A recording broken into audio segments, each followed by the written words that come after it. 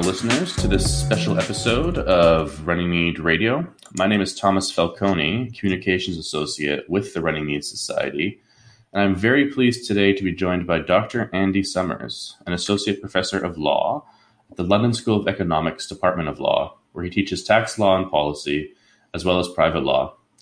Dr. Summers, good morning. Well, good morning to me, but good afternoon to you over there in London. Hi, great to be here. Thanks. Yes, thank you so much for joining us. We really appreciate it. So I guess before we get started, I have to kind of ask you, as a tax law professor, why do so many law students, and really even some lawyers, why do they recoil in fear at the very idea of taking a Tax 101 course or Introduction to Tax Law course in law school? What's the source of this great anxiety? That's a great question, yeah. Well, I think lawyers are not usually people who are scared off by technical material or complex interpretation of legislation, and definitely some Tax 101 courses include that, but I don't think that's probably the dimension that's that people find intimidating. It's maybe more the interaction between those technical questions and actually these much bigger questions that tax brings in from across the whole social sciences. And so there are these deep philosophical questions about how we organize our society and the role of tax in things like questions about distribution of resources and so on. And then you've got, of course, the whole economic side of tax policy making, and maybe the worry that some people have that they're going to be asked to do things with maths, which might be a scary proposition for lawyers. So it's probably that fact that you do have to be a bit of an all-rounder, I think, to study tax, and you need to be good on that technical detail, but you probably need to be interested in some other disciplinary areas as well. So is that why you got interested in tax? And is that sort of why you think lawyers should care about tax policy, because there is a generalist sort of angle to it? Yeah, I think that's right. That's definitely part of my motivation. I mean, speaking about just in terms of my own career, I actually started by studying mainly private law subjects. I actually did my PhD on contract law and torts and assessment of damages. So not actually tax, but definitely in that space of quite technical legal subjects. And when I joined LSE, which is obviously an institution that's, it's the London School of Economics, and it's very much a broad kind of social science institution, and they encourage more interdisciplinary work.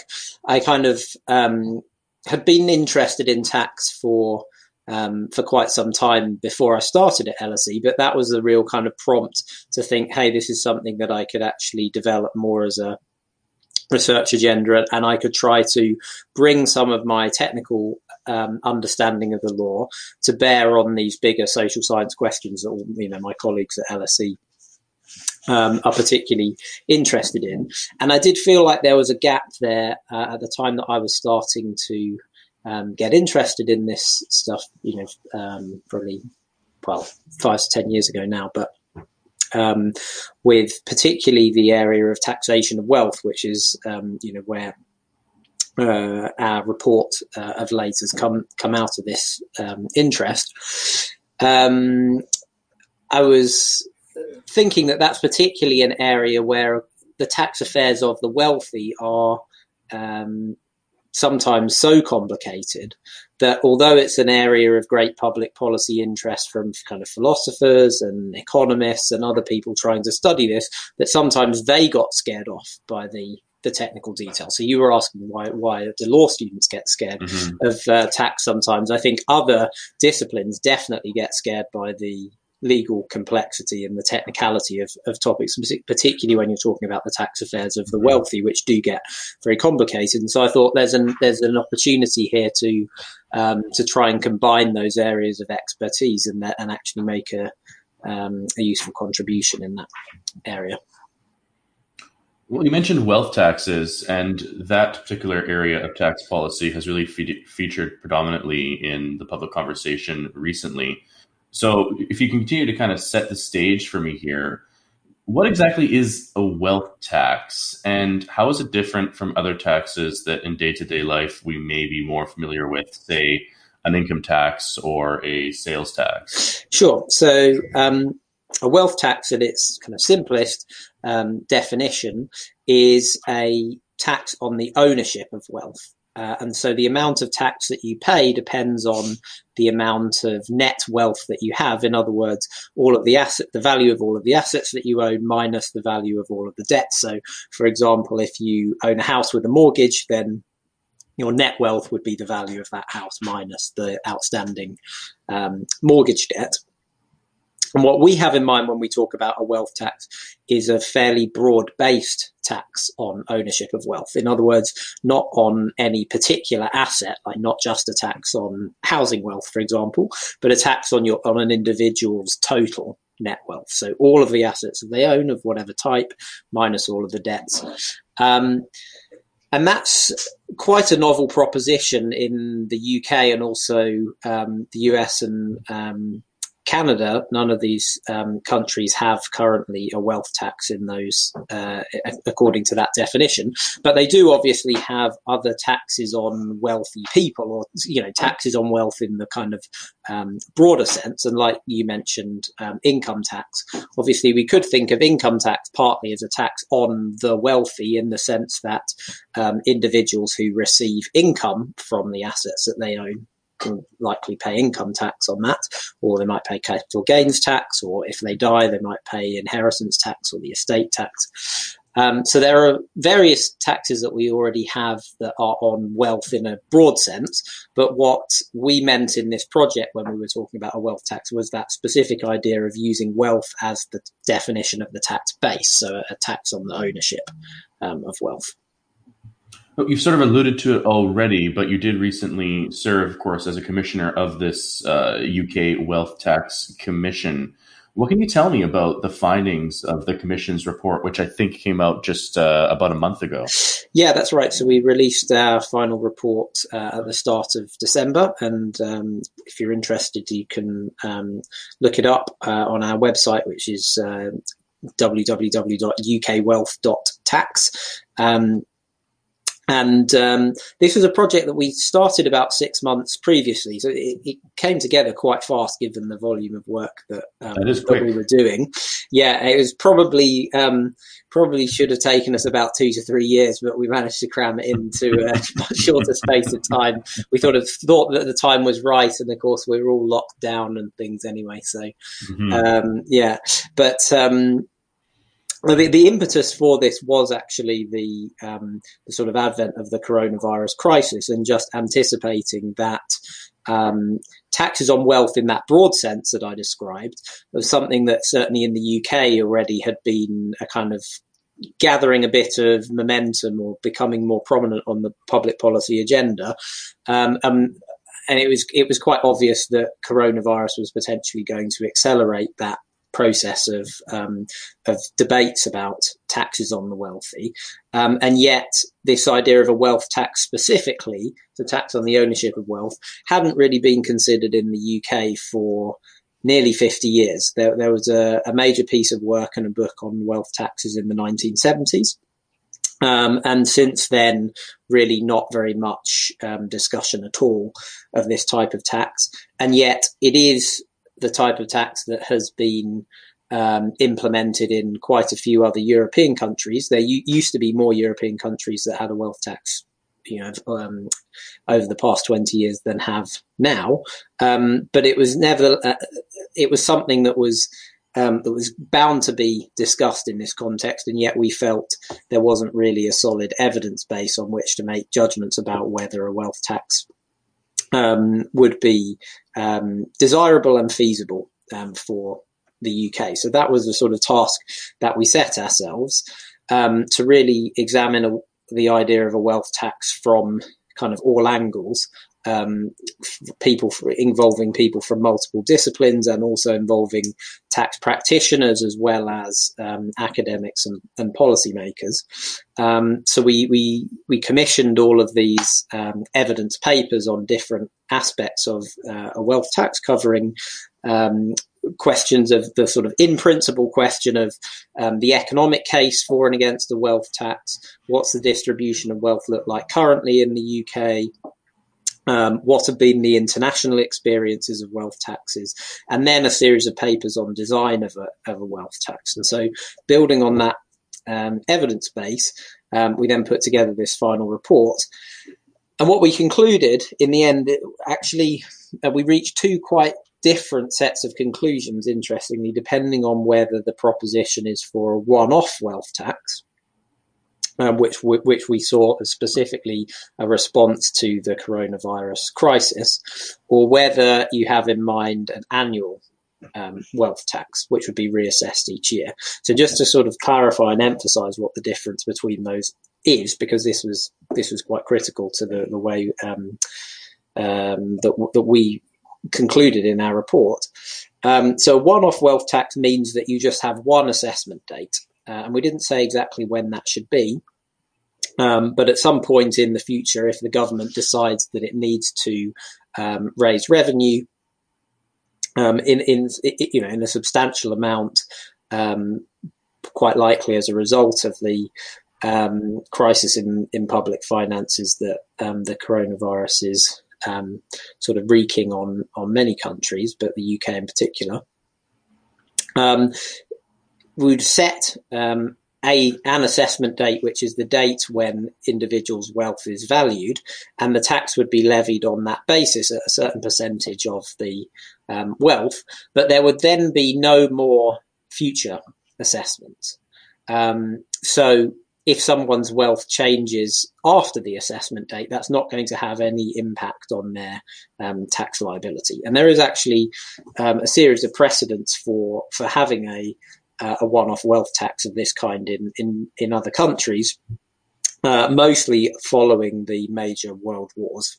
So that these are often tied to large public finance crises and major events. That's partly because it's the scale of those crises that kind of necessitates this kind of big thinking, but it also is because those events provide a reason which makes the tax credibly one-off. And the reason why that's important and why that's very distinct from an annual wealth tax is because with an annual wealth tax, you have a reassessment every year, which means that if your wealth changes in the subsequent year, then your wealth tax bill will go up or down as a result of that. And what that introduces is the potential for a whole lot more what economists call behavioral responses to the tax. So people adjusting the way that they structure their wealth or the amount that they save or invest in anticipation of the next assessment. And those problems, broadly speaking, are significantly reduced or eliminated altogether when what you're focused on is a one-off wealth tax. So our key finding was essentially we think that in the UK, if the government does decide that it needs to raise taxes, and we didn't take a position on whether it should be doing that or on what timescale, but if the government decides that it wants or needs to raise taxes, that it should do that using a one-off wealth tax rather than the kind of conventional suite of tax rises that people might be more familiar with, like rises in the rate of income tax or the UK's sales tax, the VAT.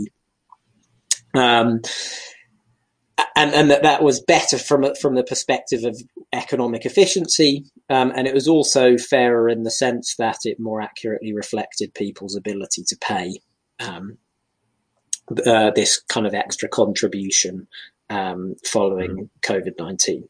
But by contrast, we thought that there was not a strong case in all for an annual wealth tax, and that instead the UK should focus on reforming its existing taxes on wealth, by which I mean our inheritance tax, capital gains tax, and those taxes that a lot of people in the UK agree are kind of quite badly broken at the moment. It would be better in terms of a longer term structural reform to focus on reforming those existing taxes, but a one-off wealth tax would be a way in the shorter term of bringing in a large amount of revenue in a way that was fair and economically efficient. So that was the key distinction that we drew.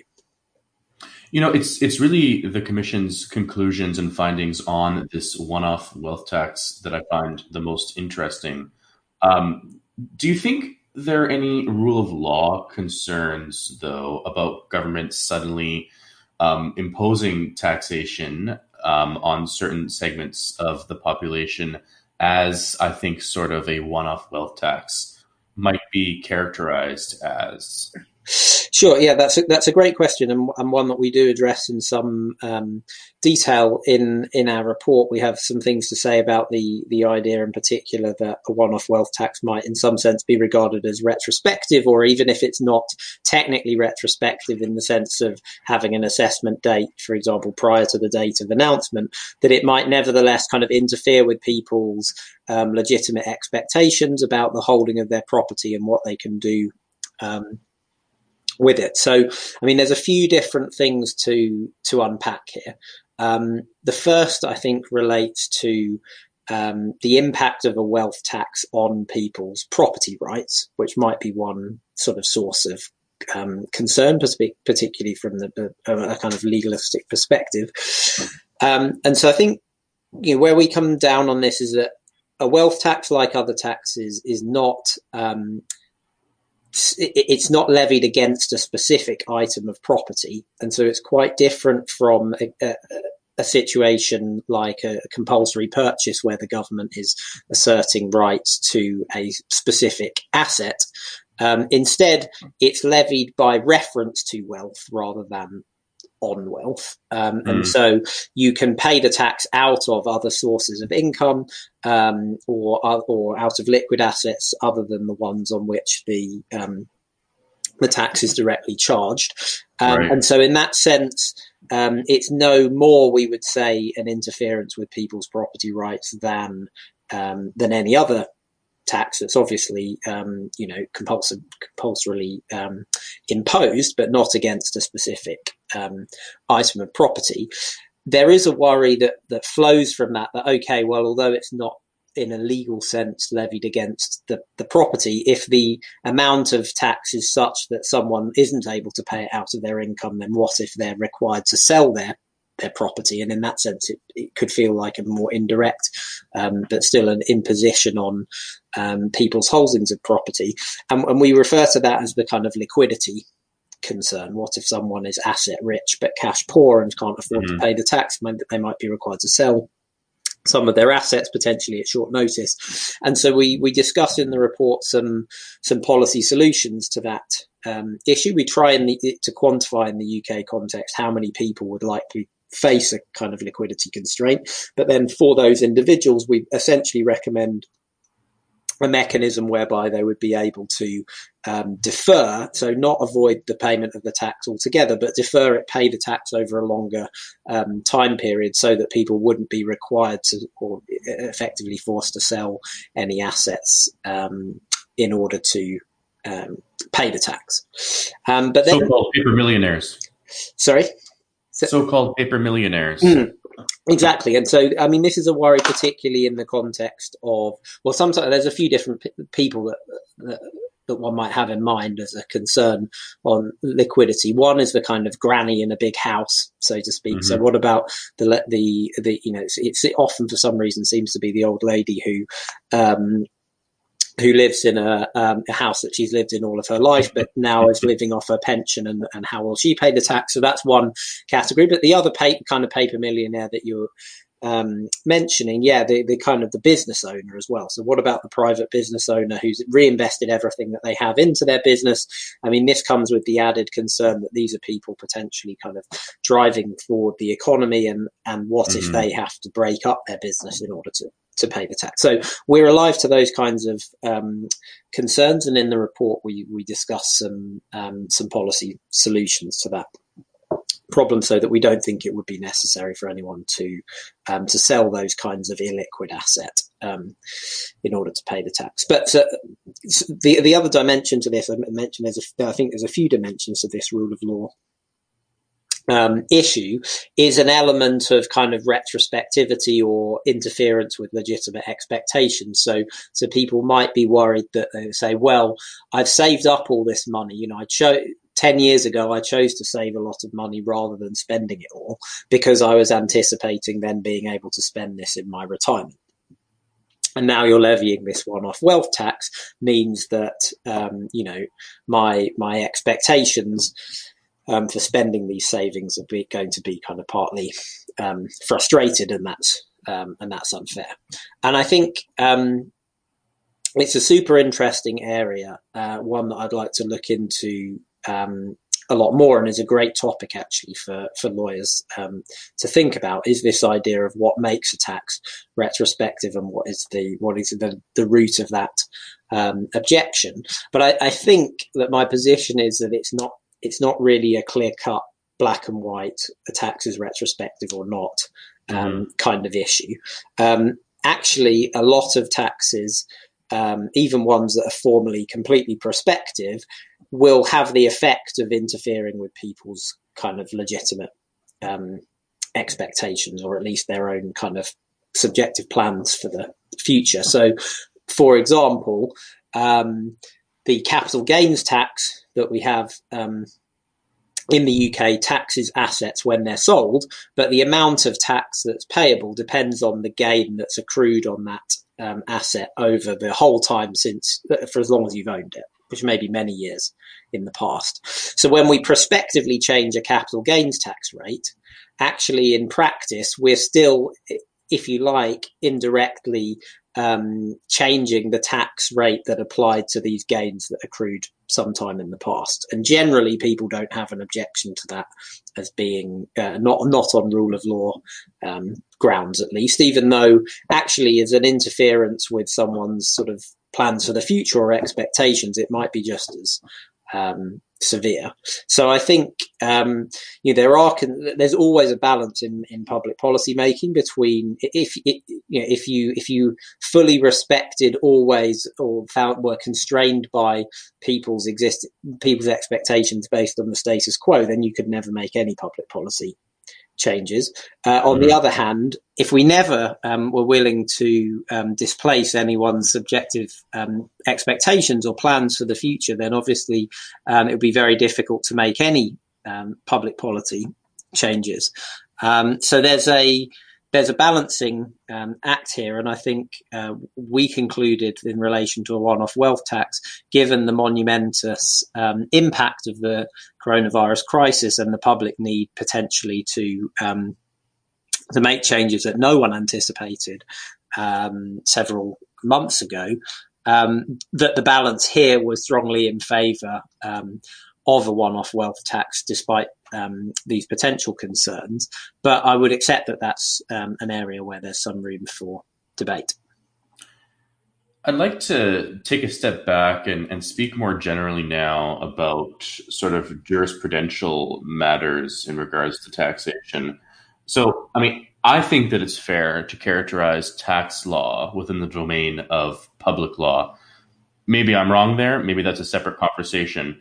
But assuming that I'm correct with that characterization, why do you think that those interested in the rule of law should pay attention to tax cases that come before the courts in common law jurisdictions?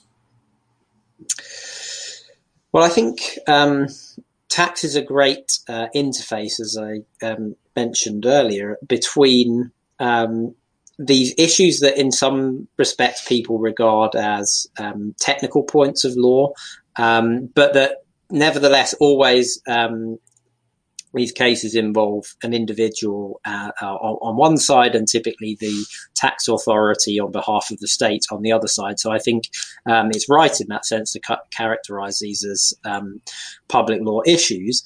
But they are classically issues that raise that tension between individuals' rights and public policies that have been typically, in the case of taxes, passed in legislation through a democratic process, but there may be some question about the interpretation of those pieces of legislation. And so it's a kind of classic site, one of many, where you're having to weigh those the scope of those private rights against firstly what the court decides is the intention of the legislature, but bearing in mind the kind of broader public purposes that the tax system is trying to serve. So I think it's constantly going to bring up some of those acute tensions that we see in rule of law questions within public law. So sticking then, I guess, with our rule of law theme, for those of our loyal listeners curious about the intersection of tax cases and the rule of law, can you perhaps share some pertinent English cases that may be of particular interest in this area? Sure, yeah. So I guess the one which lots of tax lawyers know, whether or not they're from the UK, is the famous Duke of Westminster case, not least just because Duke of Westminster is sort of prominent person in British public life, one of the wealthiest individuals in the UK, features in the Sunday Times rich list, and has an interesting, the kind of Duke of Westminster dynasty has this quite interesting history. And one of the cases that everyone knows is about when the Duke of Westminster effectively tried to arrange his affairs in such a way as to reduce the amount of tax that was payable as a result of the way that he structured services with his gardener. And it's quite a kind of colourful case in terms of its facts, and obviously because it features this prominent individual. But the thing that people know it for in terms of the going back to this rule of law issue is that in the Duke of Westminster case, the court took a very firm position, if you like, on the idea that on this question of tax avoidance, that so long as someone was acting essentially within the direct letter of the legislation, then they were free to arrange their affairs in that way. And even if the tax authority didn't really like the effect that yielded in terms of a reduction in tax, that was that the private citizen was essentially entitled to do that. So that's what the Duke of Westminster case is known for. I think actually, although that's a very well-known case and remains kind of one that people, as I say, sort of tend to be aware of, there's actually been a very significant retreat from that approach within the English courts in terms of their attitude, if you like, towards tax avoidance. And that kind of comes from, I think, two sources, actually. I mean, one is a more general move towards a more purposive approach to statutory interpretation. So, the whole approach to statutory interpretation, this is not just in the tax context, has moved much more toward looking at the broad intention of the legislature rather than the specific wording of the statute, which means that certain techniques in terms of taxpayer ways of arranging their affairs that would work under a literal interpretation of the statute just don't work under a purposive interpretation, and that or a more purposive interpretation, and that doesn't that's a shift that's happened across the spectrum, not just in tax law, but within tax specifically, probably over the past 20 years, but certainly accelerated over the last 10 years, there has become a generally much more skeptical, shall we say, more hostile, frankly, atmosphere towards tax avoidance that probably people are aware of from just political debates, but that has actually, I think, more indirectly rather than directly, made an impact on the way in which tax avoidance or potential tax avoidance cases are approached by the courts, such that within tax specifically, there are a series of cases that essentially, I think, are broadly consistent with this idea of taking a more purposive interpretation of the statute, but which actually in some ways takes that much further and provides more specific rules for example, considering a series of separate steps together. So the court will say, well, although you did these 5 separate steps, because they're preordained, essentially we're just going to treat you as having gone straight from step 1 to step 5, and so this doesn't have the tax effect that you thought it did. Those sorts of approach to tax law now in the UK is really quite different from the Duke of Westminster case. So that's, I like the case because of its history and because of the kind of colourful characters and the story that it tells. But really, that's actually quite far from where we are these days in terms of the English approach to the cases. Well, Dr. Summers, I feel that there's so much more that we could talk about, and with our conversation was so wide-ranging. There's like 10 podcasts we could probably produce out of our conversation here. But I want to thank you again very, very much for taking the time to join us here on Runnymede Radio, and we'll be sure to continue to follow your work with great interest. Great, thank you very much for having me. Cheers. Take care.